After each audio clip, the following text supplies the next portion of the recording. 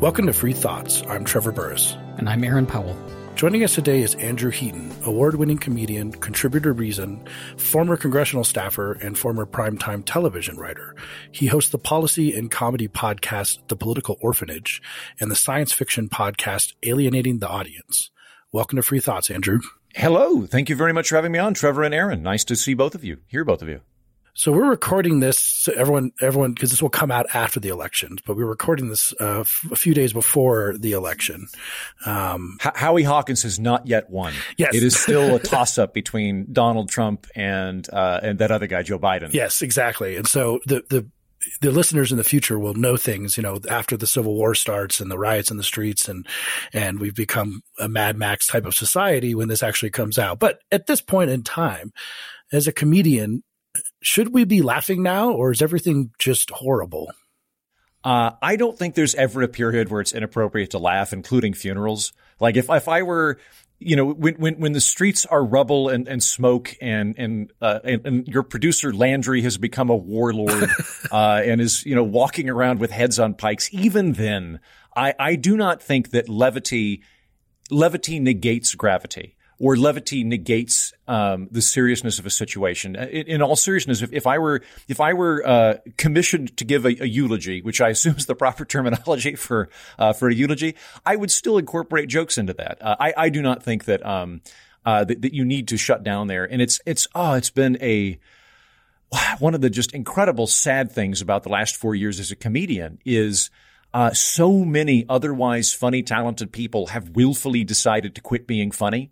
And it's something that I encounter in the field that I work in and that a lot of other comedians that I know is we'll be making jokes and someone will go, I just don't think it's appropriate right now, when we're so close to fascism to be laughing. And I'm like, if literally you can't go vote because you're laughing, then maybe. But the rest of the time, I am rather stoic about these things. And I maintain a position that you ought to keep a sovereignty over your emotional state if you can. We should all be empathetic. We should all care about the people around us, but you should have a certain degree of equanimity. And so when horrible things are happening, and there are a lot of horrible things happening, try and stay happy. The world is no better. The world is no better for you being angry and sad and pissed off. The Dalai Lama, that guy, he's really sad about everything happening in Tibet. You look at that guy, he seems real jolly. So, yes, anyway, keep laughing. Is this move towards seriousness and now is not a time for laughter driven just by we're inches away from fascism, or is it a broader cultural shift towards laughter or jokes have become increasingly inappropriate or perceived as such? Like, so if you laugh at the wrong times, it's offensive to people. And it feels like there's this other drive, this other kind of anti-comedic drive, which is that we shouldn't make jokes that might offend.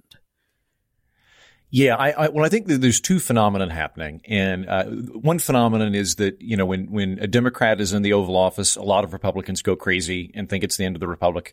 When a Republican's in the office, a lot of Democrats go crazy and think it's the end of the Republic. So that's always going to happen to some extent. That happened to some extent when Obama was in office. That, I suspect, given your position of endorsing liberalism and thought that is not necessarily mainstream within either major party, that you guys are probably never really enthusiastic about whoever's in the Oval Office. I feel that way. There are a lot of people that only feel okay and have never gotten used to it when someone from their party is sitting on the Iron Throne and, view American politics increasingly like 17th century British politics of like, a Catholic must sit on the throne of England. But I think the bigger issue that you're alluding to, Aaron, that I think you're correct about is that America didn't actually become secular. I realize that is the standard talking position, and that is where academia, is charting it of America's become increasingly secular and less religious. I don't think that's the case at all. And I say this as a secular individual. I think that everybody that up in New England that used to be a Puritan kind of just became woke.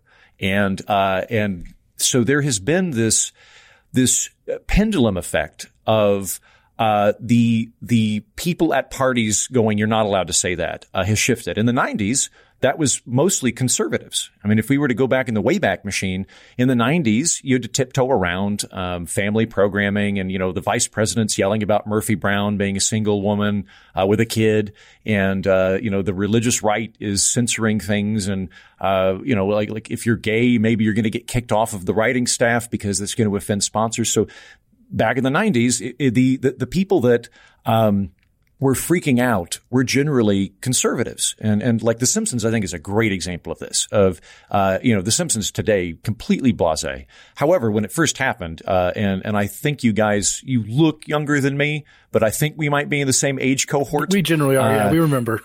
Right. So if you go back to The Simpsons, when that first started, that was quite controversial. And I remember my parents going like, oh, I don't know, they say but and all these things. And then Homer would have an episode where he's like friends with a gay guy or something. And a bunch of conservatives would freak out. And then all of the liberals at the time, all the progressives would go, guys, it's just a cartoon show. It's just a big hole we shovel jokes into. It's not a spiritual exegesis. You can calm down, just enjoy it, just sit back, right? That was the 90s. That is now flipped, where today the new moral majority is the woke people. The people that are going, guys, just calm down, don't worry about it, tend to be libertarians and conservatives, and it tends to be the very spiritual, very very emphatically correct kind of re-microwaved Victorians. That's coming from the woke side of things. If there are certain words you can't say there, and it's not like you can't say it because it's a bad idea. It is a blasphemy. It is an affront to the universe. And when we get into that zone where we're at now, where if I say a particular thing, it's not just that it's improprietal or it might be offensive, but I have literally brushed against the cosmic fabric of integrity. That has a stultifying effect on humor and a stultifying effect on looseness, which tends to correlate with humor. And if we're all kind of walking on eggshells and we're afraid that, we make one pithy tweet about Waffle House and our career's going to be destroyed and, the earth salted, then it has that effect. Yeah. This story, though, the flip from the 90s to today, how does the political correctness of the 90s fit into that? Because I remember that being, I was a teenager at the time, and so it's hard for me to remember if it was serious or not, but there certainly was this strain of political correctness, and we had the Politically Incorrect Bedtime Stories book that was making fun of it, that was this huge bestseller. Was that different than what we're seeing now, or was it like a proto-version of what we're seeing now on the left? Because that political correctness was like a left kind of political correctness. Yes. I mean, I do recall that book that you referenced, and I do remember that being a rallying point in the 90s. I think that the two phenomena that have accompanied that are, one, I think that it has become pervasive in a lot of different spheres. So in the 90s, you still had pretty much full reign at a comedy club and on a college campus. Which I would posit are the two places that really ought to have full range of thought, where you could just kind of say whatever you want and nothing happens. That has, I say, college or comedy clubs, absent COVID, are still pretty much there. However, there has been a lot of encroachment. I think the fact that everything can be online, that everybody can be YouTubed, has changed things. Back in the 90s, if you said something inappropriate at a steakhouse or something like that, that might be taken out of context or whatever, the likelihood that it was immediately going to be, videotaped and put on some website designed to destroy your life was unlikely. The other element that I think that has happened is I do think that the default state for human beings is one of religion. And I think that wokeness is fulfilling that. And I think it is further kind of amplified by the fact that absent a traditional community or religion in the United States is kind of everything. I know you guys talked about this in your last show with Steve Pitts about alienation and liberalism and so forth. I'm more on the Robert Putnam side of things, of the more that traditional communities decline. We don't go to Elks Lodges. We don't go to Rotary Club, all that kind of stuff. People aren't going to church, synagogue, mosque, et cetera, et cetera. The only community left standing is politics. And so that gets infused into everything. And I think what would have been the zest and intensity people would have reserved for like tent revivals and going to church is now all getting funneled into politics, which has now become not the engineering solution I have to help people or how best the machinery of the state should be run. It is a statement of identity. And this is how I commune with the world, and voting is an act of sacrament. And I am projecting my values through blah, blah, blah, blah, blah. I find it exhausting. I'm still the old school liberal holdout of like, nope, it's just problem solving and solutions. I approach politics like engineering. But I think it has become, in answer to your first question, Aaron, I think that it has become increasingly religionized or spiritualized, and that accounts for much of the shift. On the question of offensiveness, especially in terms of comedy, it seems that there's a war going on, as you said, coming from the left more, but maybe we're forgetting, or some people never learned, that there's a value to being offensive. I'm thinking of people like Lenny Bruce or comedians like Richard Pryor, who would have been, maybe arrested on stage like Lenny Bruce, that there's actually a value because, or even if you're a comedian in the 17th century and you go up and you say something about the Catholic Church or the Protestant Church, that maybe some things that need to be said, but you might be thrown in jail for. So, do you think that we should be more willing to embrace offensiveness as a general method of communication? Great question. And I am going to respond by pulling in the Nolan Square to the great joy of hopefully your listeners, who I assume you've talked about the Nolan Square or have multiple times. The world's smallest political quiz, yes. Yes. So in the same way that I think it is reductive and obtuse to look at the political landscape of the United States and go, well, there's a left and a right, and that's it. Everybody is either progressive or liberal. I think is very similar to going like, well, everybody's Catholic or Protestant. And I'm like, I guess I'm a Buddhist. And they're like, nope, that's just an extreme Protestant. You're just an extreme, or you're just a Catholic who likes nope, I don't fit into any of these things. I think the culture war is very similar. And I would draw it, I would make an X and a Y axis and say that we have been really misinterpreting the culture war in that it is typically portrayed as left versus right. And that's not it. It's never been that. It's never been progressives versus conservatives. That's not the actual demarcation or the fault line of the culture war. The culture war is and always has been between pluralists and authoritarians. So if you wanted to make an X and a Y axis, imagine that you've got an X axis that's how socially liberal or socially traditional you are. If you go further to the right, you want, nuclear families, you're skeptical of smoking pot, et cetera, et cetera. If you go really far right, you think, gay people are sinners, et cetera, et cetera. You go really far left, you're like doing threesomes at Burning Man, you microdose, et cetera, right? That's not actually where the conflict lies. It's not along that spectrum. The conflict is that Y-axis of pluralistic to authoritarian. And it's the authoritarians that have a problem with anybody stepping out of line. Pluralists can handle that because pluralism is this idea of like, I think you're wrong and that's okay. I am all right with you existing and I can work with you and be neighbors with you while you are in a state of error. Whereas authoritarians have to wrench you back and make you fit into their paradigm.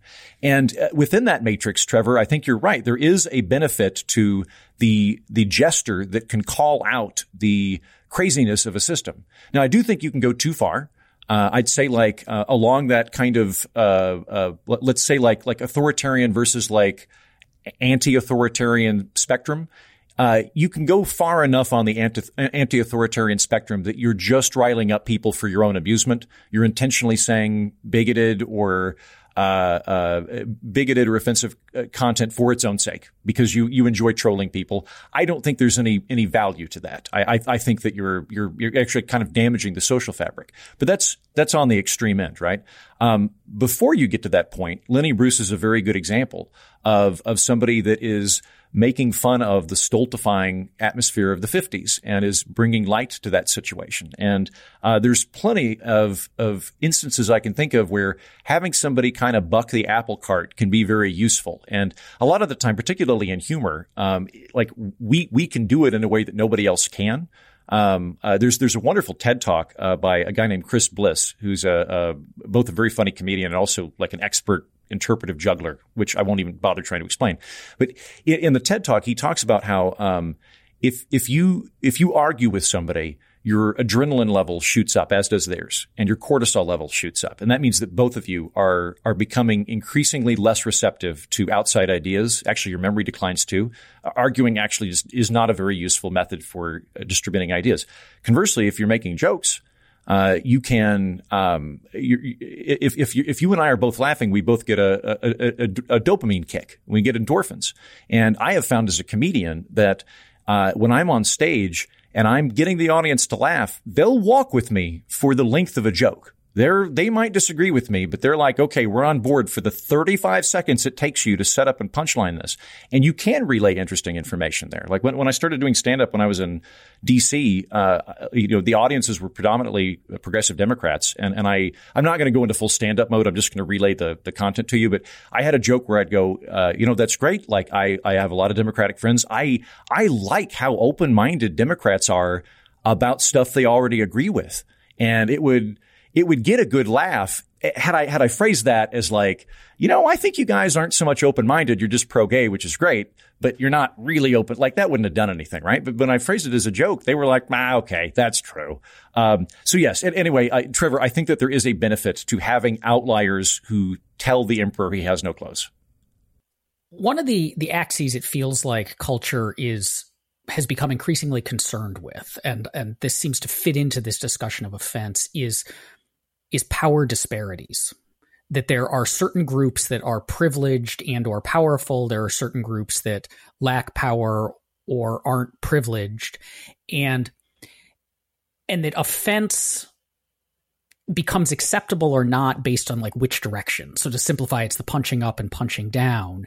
And so I wonder how much of what we're seeing is not that it's wrong to cause offense and not a rejection of that underlying benefit of offense of, the counterculture outsiders making jokes to critique the stultified and often oppressive mainstream, but instead that what's the counterculture and what's the mainstream has shifted out from under the comedians, I suppose. And so now what used to be punching up looks just like punching down.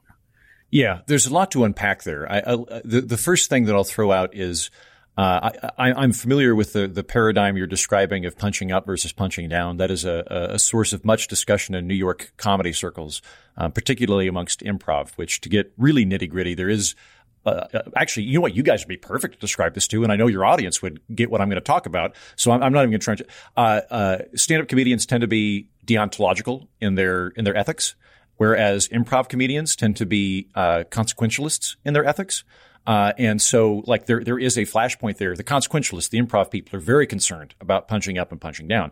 And my retort to that, to borrow a line from fellow comedian and friend Joe DeVito, is, I guess if you think comedy's about punching, I don't. I'm an absurdist. If anybody goes and listens to the Political Orphanage, my program, when I do comedy on there, it's in the vein of like Zucker Brothers or Dave Barry or something like that. I enjoy. I think because I have like swallowed this rational pill and my brain is so fixated on logical syllogisms, I very much enjoy and find relief in just going kind of crazy, Anchorman, Dave Barry kind of humor. I'm not punching anybody. I don't you don't have to have it weaponized. When you do go that direction, I become very suspicious of it very quickly. I think, ad hominem logical fallacies apply to humor as well. The idea that I can't make a joke because of my skin color, I frankly find offensive. There's an increasing idea within the comedy world that, we should have different rules for people based on race and sex. And I find that abhorrent. I am very much an old school classical liberal when it comes to that, of like, I don't mind changing the rules. I don't mind updating the system, but I do fervently maintain that we should all be abiding by that system. We should all have the same rules apply to us. So, if we're going to make a rule, which I think would be stupid, but if we're going to make a rule that you can't make jokes, and use an accent, like I can't, if I'm describing an encounter with a black guy, I cannot make a black voice. if we're going to do that, I think everybody should do that. Like you only talk in your accent. I would not endorse such a rule. But the idea that like, well, you're Asian, and so you can do these things, and you can say these things, and I'm a white guy, so I'm limited to this, and you're a black, so you can say whatever you want. I don't think is the way to go. And the other element there of sort of the ground shifting from under comedians in terms of counterculture and culture, there's a really wide latitude right now, I think, for comedy that is not being explored, and that is making fun of moral certitude and making fun of people taking themselves seriously. And our culture is so it's not Orwellian, it's Victorian. We are very Victorian right now. We are very, very concerned about proper etiquette and propriety and being respectable and saying the right things and doing the right things. We're in that category. It's rife for comedy. People on the left are not hitting it because they're afraid to, and also they can't, in the same way that very devout Christian comedians probably aren't going to make really funny jokes about the apostles, engaging in fellatio or whatever. There's too many sacred cows there. They won't go after their own sacred cows. It's not really coming from the right, partly because there just aren't that many comedians on the right, but also because the temptation is so intense to go alt-right or to go to go really offensive and kind of drop the mic and walk away that no one's doing what we did in the 90s, which was like, look, I'm not going to really make fun of Jesus, but I am going to make fun of you guys for taking Jesus so seriously and do it in a way that we can still hang out. That venue is really not being explored right now. And there's for any fledgling comedians listening to your podcast, you could make a pretty good living, I think, if you figured out how to navigate that, where you weren't being castigated as a bigot for obvious reasons, but at the same time could figure out a way to poke fun at all these people that are really taking themselves very seriously. Well, that leads nicely to my next question, which is, given that kind of framework you set up, does that put libertarians in a better position perhaps to be comedians? And I think that you have seen a lot of comedians do make fun of the absurdities of people in power. And you can think of movies like Dr. Strangelove, which is not a libertarian movie intentionally, but has very many libertarian themes. I think that Veep has many libertarian themes. Yes, Minister, like all these ones that make fun of people in government as sort of bumbling idiots. They play right into ours, and everyone kind of agrees with it, which is fascinating. But yeah, people like Doug Stanhope, who is explicitly libertarian, who gets an audience by making these points about people in power. So do you feel that you can combine your libertarian views with your comedy in a way that is beneficial and resonates with audiences? Yes and no. Yes, I think you're very correct that by virtue of not being on the left-right spectrum and by not having sacred cows in the fight that I have to avoid punching. That's a weird analogy, but I think I'm clear on it. You have more targets you can snipe at and less reticence to do so. And that is a benefit, in that, really, really devout people, whether they are Christian or they are woke, are going to have fewer things that they can talk about and are going to be more tiptoeing around them, right? So libertarians have an edge there. But the downside is if you brand yourself explicitly as libertarian, you immediately kneecap your potential audience. Right now, in particular, as politics becomes the new religion, people are less and less comfortable exploring other viewpoints, even if it's just humor, than they used to be. And if it's branded as such, they're very reticent to do so. So, if I were to do the Political Orphanage, my show is largely temperamental. I am designing it for people that feel alienated from the two-party system and want to solve problems. But I'm not trying to infuse it with an ideological agenda. I have my own positions, but it's not like the Raging Liberty Boner with Andrew Heaton or something like that. It's the Political Orphanage, right? Were I to call it that, the Raging Liberty Boner with Andrew Heaton or something like that, it would attract libertarians, but it would also immediately staunch any future flow from moderates, Democrats, Republicans. However, when people have done that, of basically inhabiting a libertarian worldview without putting it at the very front of what they're doing, they've been incredibly successful. And the example that I can give is Well, I'll back up. Like, I hanging out in DC circles, going to cocktail parties and occasionally to meetings with, really wealthy donors for various things. A common refrain is like, why hasn't there been a libertarian Daily Show? And my answer is, there is. It's called South Park. It's one of the most gangbusters successful programs in American history, and it's libertarian. Now, they don't call it that for shrewd reasons. One, because I think that Trey Parker and Matt Stone predominantly, I think, just anti-authoritarian and just enjoy kind of provoking people. They're provocateurs, but they're always taking swipes at both Republicans and Democrats. In 2016, I think they said that they asked Trey Parker and Matt Stone who they would vote for, and they said something to the effect of, we'd vote for Johnson if we thought he had a chance, something like that. So, those guys, I have to say their humor is very libertarian. And I say that both in terms of their political orientation and in terms of this sort of heuristic window that they operate from. And it's worked very, very well because for all of those reasons. But they're kind of, not duplicitous about it, but people don't realize it. So like when I was living in New York, my roommates would watch Last Week Tonight with John Oliver, which is very progressive, not even progressive, but like British progressive. And then they would turn around and watch South Park and they would laugh at both. And South Park would like rip apart all of the stuff that John Oliver had just said. And they wouldn't even really catch what was happening. There were these two different viewpoints. So, short answer is I think that you have more opportunity and more, versatility, if you were approaching outside of the Republican or Democratic worldview. But you also have to be careful because if you want to hang a scarlet L around your neck, you are going to naturally cordon off a certain audience. Confining ourselves for a moment, though, to that Republican versus Democratic worldview, it often feels like, almost inevitably, that there is a enormous quality gulf in comedy and in just art in general between liberals and conservatives. That liberals just seem to be much, much better at all of this stuff. And so you can watch, as like a libertarian, I can watch a leftist comedian or a left of center show, and it can be, the Daily Show or the Colbert Report, and it can be wildly funny. But every time conservatives try to do something like this or make, explicitly conservative movies or whatever, it falls flat on its face. Like what's going on there? So there's two parts to that question. The first part of like, why does the conservative Daily Show fail? Why does that happen? There's a very specific reason for that. And, incidentally, if you have any like really deep pocket billionaires that listen to your program that are like, oh man, okay, I'm going to give you the equation right now. It could be done and it will yet never be done.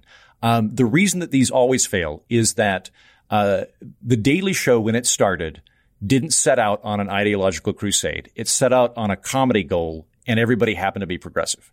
And as evidence of that, I don't know now, but the first 10, 15 years of the Daily Show, maybe still, but certainly at its inception, they had a rule that if there was a line that was written to provoke applause rather than laughter, it would be stricken. They were not going for applause. They were going for jokes. And that was the whole point. The whole point was just to be funny and have fun. And they happened to be progressive. And whenever conservatives and libertarians want to get in on this game, they approach it like agitprop and go, oh man, wouldn't it be great if we could trick the young people into understanding water rights or whatever? And we'll sugarcoat it with some jokes. We'll hire a clown and we'll have the clown, render it palatable. And it like people can sense agitprop a mile away, and it's not going to work. And what would work if anybody actually wanted to try it would be get a like say you wanted to do a Daily Show, get me. But absent me, I could give you a list of other, free enterprise comedians that, read and enjoyed Milton Friedman at some point in their life. And then just give them a staff of 7 writers that are really funny. They could be libertarian. They could be conservative. They would not need to be. And just give them the remit of, I trust you. Now go be funny. Don't give them the remit of, it's your job to explain how comparative advantage is hilariously smart. Don't do, it's not going to work. It's going to work for a small subset of people. For the people that already believe it, they're going to really enjoy it. But if you just had fun and then and you could sort of tell that the person was free market, it would work. But so much of those efforts are attempting to ape the Daily Show, and to do so to push a political agenda. And that is not what the Daily Show did, and that's why it will never work. The other part of your question, you sort of led in with, there's I think you were indicating that there's far more funny liberals or creative people that are liberal. I think there's lots of reasons for that, and I'm not entirely sure. I think part of the reason might be that if you are in comedy, so much of your life has been doing things for free, hoping they might yield some positive benefit in the future. And so when you are looking at a referendum on like forcing Uber to do something, you're like, why don't they just do it for free? I do free stuff all the time. Quit being a dick. Like, just like be nice and do your thing. And that's not how people outside of comedy operate. Nobody goes like, you know what I'm going to do? I'm going to create a sewage company, but we'll see if it works. Maybe it'll be fun. Maybe no one does that. Right. I think that historically, a lot of the reason that there's people that are comedians that lean left is because that used to be associated with anti-authoritarianism. George Carlin's a really anti-authoritarian thinker. Lenny Bruce is a really anti-authoritarian thinker. Stand-up comedians in general tend to be very anti-authoritarian. They don't tend to be laughing about how awesome the status quo is. They tend to be, coming at it from an odd angle. That has shifted, and I find that interesting in that much of the rhetoric that you see from the left is really focused around like, we're the little guy fighting the system. And it's okay. Granted, right now the White House is occupied by a Republican, but when I was getting into comedy, the White House, Congress, academia, Wall Street, about half of Wall Street and all of Hollywood were all progressive. And I was like, you guys won. Like, you're at the cool kid table. You're the quarterbacks and cheerleaders, dudes. Like, it's like I'm the guy playing D&D. I'm the weirdo. I'm the little guy in this equation, not you. But they like holding on to that. And then there might be some actual cognitive things going into that. I interviewed a really cool lady on my program coming up on a year ago named Danica Goldthwait Young, who is a really funny lady that probably could have become a comedian, but instead decided to become like a communication specialist in academia. And she wrote a book on differences in conservative humor and progressive humor. And some of the things that she brought up is that actually, I'm not going to call it progressive. I want to make a distinction here between liberal and conservative. And I use those two terms very specifically because she only used it in regards to social issues. So for what I'm about to say, I am not referring to your fiscal positions. I'm only referring to whether you are pro-gay, throuple, smoking weed, versus traditional suit and tie, that kind of thing, right? People on the conservative end of that spectrum cognitively prefer clear borders and lack of ambiguity. If you were to go to somebody who's very socially conservative's home, very good chance that all of the paintings and photographs have a frame and are very clear. Like, they're not going to draw on the wall. It's nope, there's the wall, there's the picture. And a lot of the humor goes that same way, where like, this is this kind of joke. It is a pun. Like, I know how to untangle this. Whereas, liberal thinkers tend to be more okay with ambiguity and like doing, more cognitively intense equations. Again, I'm not saying that the conservative people are dumb. They like the raw processing power is the same, but, the liberal thinkers are more apt to have kind of multi-layer humor, and enjoy that. That takes a little bit more throttle to get through. And so there might be something to that effect as well. In our new politically religious age, there's been a lot of straining between friends and family about how we are able to reconcile our political differences and still be friends with each other. And I know people who have had their relationship strained with their parents and with their friends. You seem to have an approach that kind of tries to at least make communication better and to stop being so maybe dogmatic or insulting. And you kind of mentioned some of them, but how can we better communicate with our political others? Great question. And I think that has been probably the most wretched aspect of the last 4 years that everybody is, going into citadel mode and increasingly unlikely to do that. In politics in particular, if you go back to like polling in the 50s, and they'd ask like, do you care if your kid marries a Republican or a Democrat if you're in opposite parties? And they'd be like, no, why would I care about that? Do you care if your kid marries a black guy? And they'd be like, oh God, no, not a black guy. Like there was like really intense, racial and religious opposition to marrying outside of groups. And both of those have, I think, have changed for the better, that, that people really don't care that much about race anymore, which is an awesome and wonderful element to American life. However, the political thing has really shot up to where now like people are mortified if their daughter marries a Republican or a Democrat. I think that there's a few things that you can do to combat that. The lead in, I'll say, is to recognize that we all have this tendency. Me working as a comedian, I was very surprised when I started doing stand-up comedy at the intensity of tribalism in everybody. When you get into comedy, you know from the onset, before you go on stage, if you've done any reading, that everybody relates to death and sex. That these are two very primordial human impulses. Even monks at some point had an erection. Even people that are completely fine with the future still fear death on some level. What I did not realize is that tribalism is right up there with them. In fact, tribalism oftentimes eclipses both of those things. And people get really worked up about it. And oddly enough, we don't have really a cultural mechanism to inoculate ourselves to that. We do for sex and death. Like it would be very inappropriate for me to just have sex in the street. We figured out ways to kind of like channel those impulses into workable solutions for society. We haven't really done that with tribalism. What we've kind of done in the past is we've gone, well, we'll just pick an external enemy to hate. Good thing we got these Nazis. Now we got Soviets. And then we defeated both. And we turned around and went, well, I guess I hate you. And so we don't have a way around it. So noting that we all have this tendency, I would say that the first thing, like my inner refrain, and kind of the ethos of the political orphanage is good and intelligent people can disagree on matters of substance. You can to borrow a Thomas Sowell line, there's a very big difference between thinking somebody is in error and thinking that they are in sin.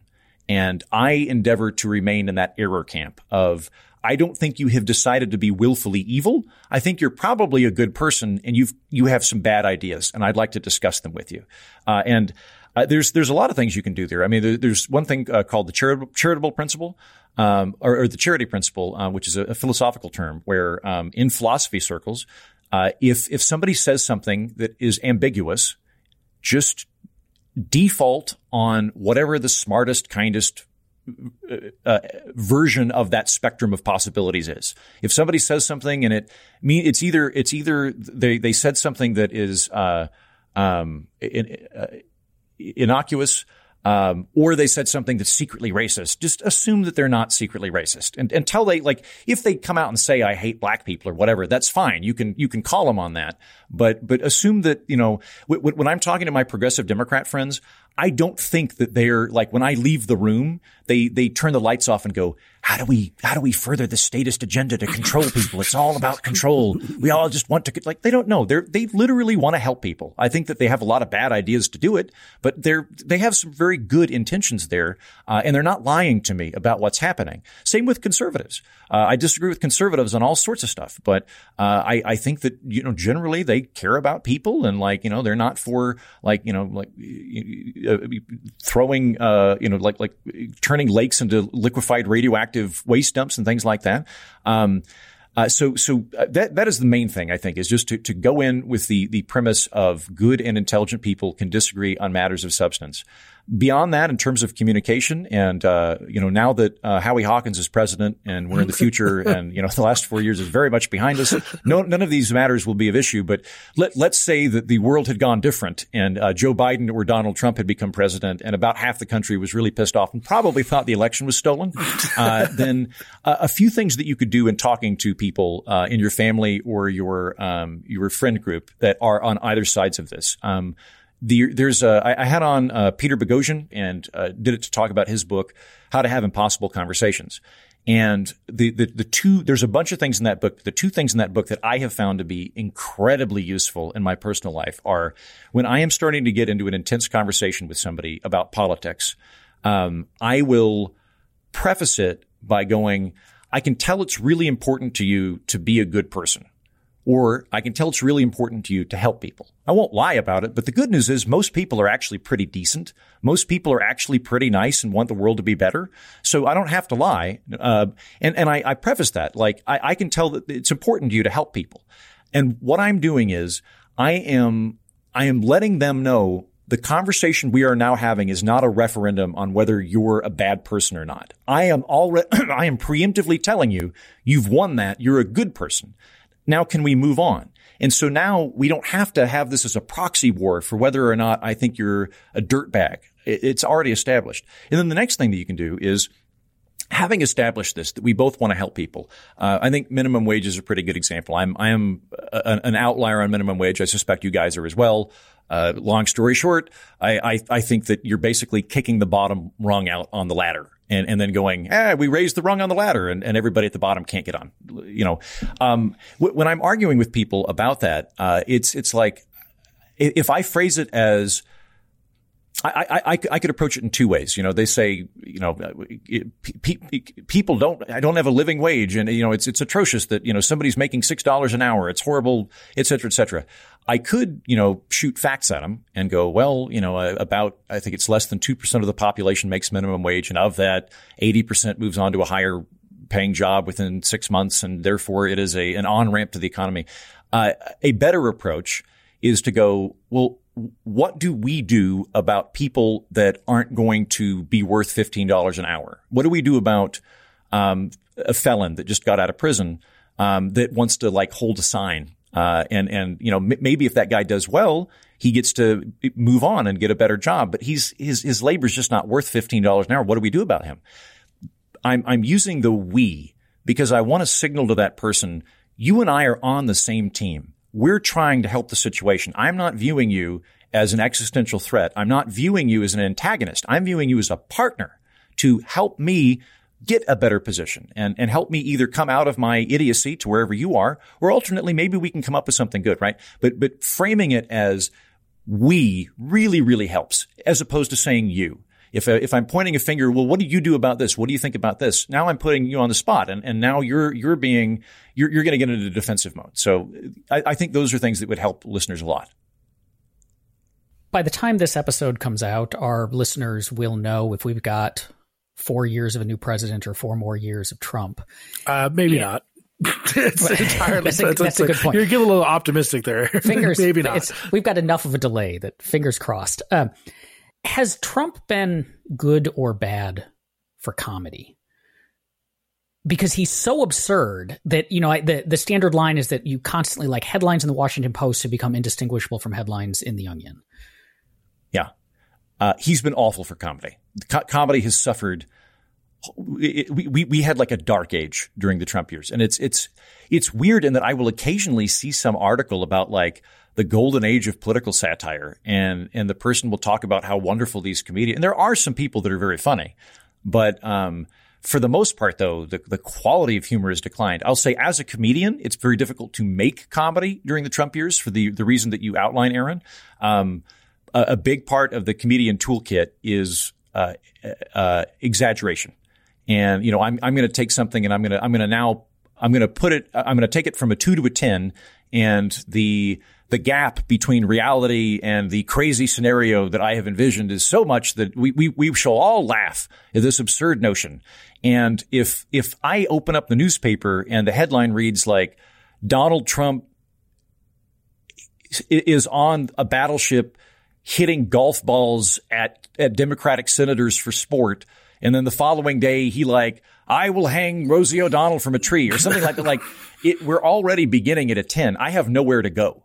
It's very difficult to make that funny. And as a result, we get this really sloppy, lazy humor, where Like, I love Steve Colbert. I think he's a really funny guy. I think he's a comedic genius. The Colbert Report was brilliant.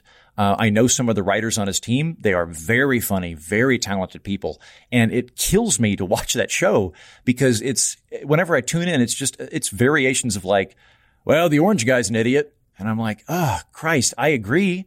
Can we, okay, yes. Like, if we all mail you a postcard saying we agree that Trump is stupid, like if we all agree we're on the same page, can we go back to doing jokes?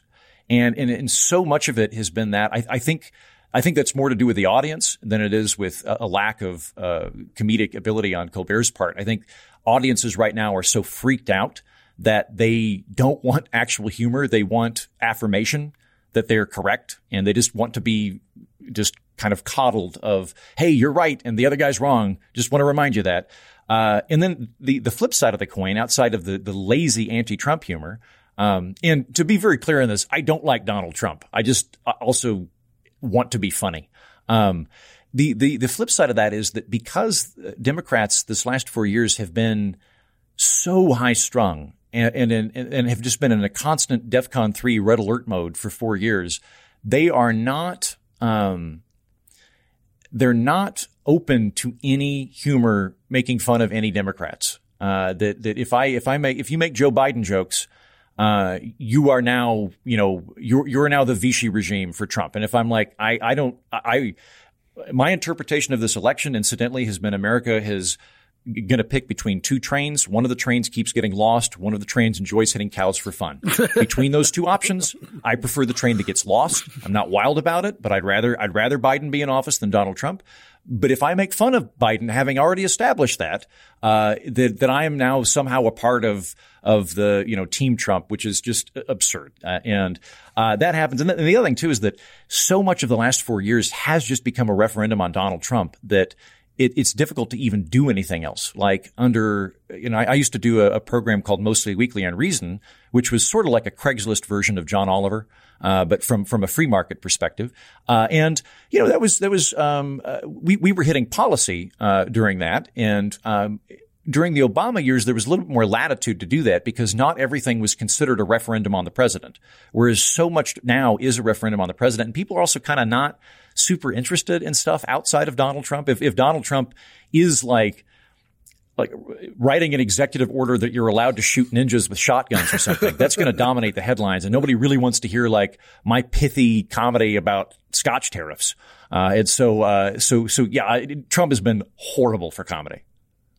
If we're looking ahead, and we discussed the tribalism and the religion of politics, and discussed the ways that conservatives and liberals think differently about their comedy and art and just the world in general. And we see liberals so we have the urban rural divide. So you see liberal enclaves and more rural people on the red states. Do you see this getting better? Or is there a way that we can start talking about how to make this better no matter who wins the election, to say, hey, we can all live together even though we like totally different television shows and we have totally different tastes in restaurants and music. At least we can all live together in a coherent country. Or is it just kind of spiraling away? I don't see how it could get worse shy of civil war or secession. I don't think that I think that the pendulum will swing back. Right now we're in a very teamsy, yay red team, yay blue team kind of thing. I think at some point that's got to swing back. Sadly, it might be because we go to war with Iran or China, or something else, or we get attacked. And that reminds us that actually we're not that different. But I'll say in the meantime, though, until that moment happens, that conflict you're describing, I think is most pronounced, with people that are in media or are in politics. So the three of us, and for people that are really interested in politics, like your listeners. For most Americans, it's actually a lot less pronounced than we think. Morris Fiorina, a fellow at the Hoover Institute, has a thesis that I agree with, that we're actually not more polarized. Even though it feels that way, we're not more polarized, we're better sorted. If you go back to the 60s, I'm sure you guys have talked about Barry Goldwater, 1964, right? Goldwater is a Republican at a time when there's also Nelson Rockefeller, who's a progressive Republican and would have used that term. There's also Richard Nixon, who though a scumbag, was a progressive, or at most a moderate. He wasn't price controls, and he started the EPA. He basically started Medicare, although they called it something different. There was a lot of latitude within both parties. If you go back just 2 or 3 decades, I mean, when I worked on the Hill, I worked for 2 blue dog Democrats. And so there was still a subsection of Democrats that either were socially conservative or either were fiscally conservative, but were part of the Democratic tent. And they've all gone into hiding. They're one of them's on Tatooine.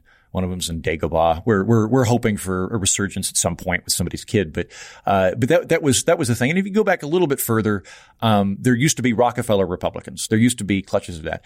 And so there was a period where, if you were talking to somebody and they mentioned that they're a Republican or a Democrat, you couldn't make that many assumptions about them based on that. You didn't know. If they said that they were a Democrat, well, are they a bourbon Democrat? Are they like a Jim Crow Democrat? Or are they a union Democrat? Or are they a moderate Democrat? They're a Republican. Okay. Are they a George Romney moderate Republican? Are they a libertarian Goldwater Republican? Or are they a progressive Rockefeller Republican? It didn't really have that much effect, to the point that I have several relatives that, while far more conservative than I am, they're all registered Democrat because they're in Oklahoma, and Oklahoma was a one-party state for a long time. And when they registered, they didn't view it as an existential manifestation of their spiritual values. They saw it as a little box to check so they could vote in primaries, and they never thought about it again. So there was that period there. It turns out that the actual polarization in the country is not significantly greater than it's been over the last 30 years. What has happened, though, is if you're a conservative, you're probably a Republican. And if you're a progressive, you're probably a Democrat. And meanwhile, about 40% of the electorate is now independent and has leanings, but is more moderate and much more centrist than we're led to believe. Meanwhile, because the party sorting has happened, it benefits party leaders and people running for office to really pitch to the base and go hardcore ideological, so that, if you're running as a conservative Republican, you're not running the primary based on the larger electorate or even the larger party. You're running for the people that show up, and they're much more conservative. And so as a result, we look at the political class and the media class, which parallels it, and we see a bunch of polarization, but that doesn't go all the way down. And the nice thing that I keep reminding myself, pre-COVID, back when we could travel and, see people, I traveled a lot in 2019. I was all over the country. I was hanging out in, Portland and Colorado and Texas. Most people are pretty nice in person. Twitter is just a dumpster fire. If aliens ever come down, we should immediately shut down Twitter and all YouTube comments just so they don't destroy our civilization. Just take them to the Grand Canyon and porn. Let them see that. But online is horrible. In person though, I think people are actually a lot nicer than we give them credit for. That if you, granted, saying you who you voted is going to be the most provocative thing you can say, but barring that, if you're at a diner talking to somebody and they're for Medicare for all, and you're I have some qualms about that. I don't think that would be the best way, etc. They're probably not going to throw a glass of water in your face and then stab you with a fork and run out. Whereas on Twitter, that will absolutely happen. And so the good news is it's not as bad as we think it is, and I do think it'll get better.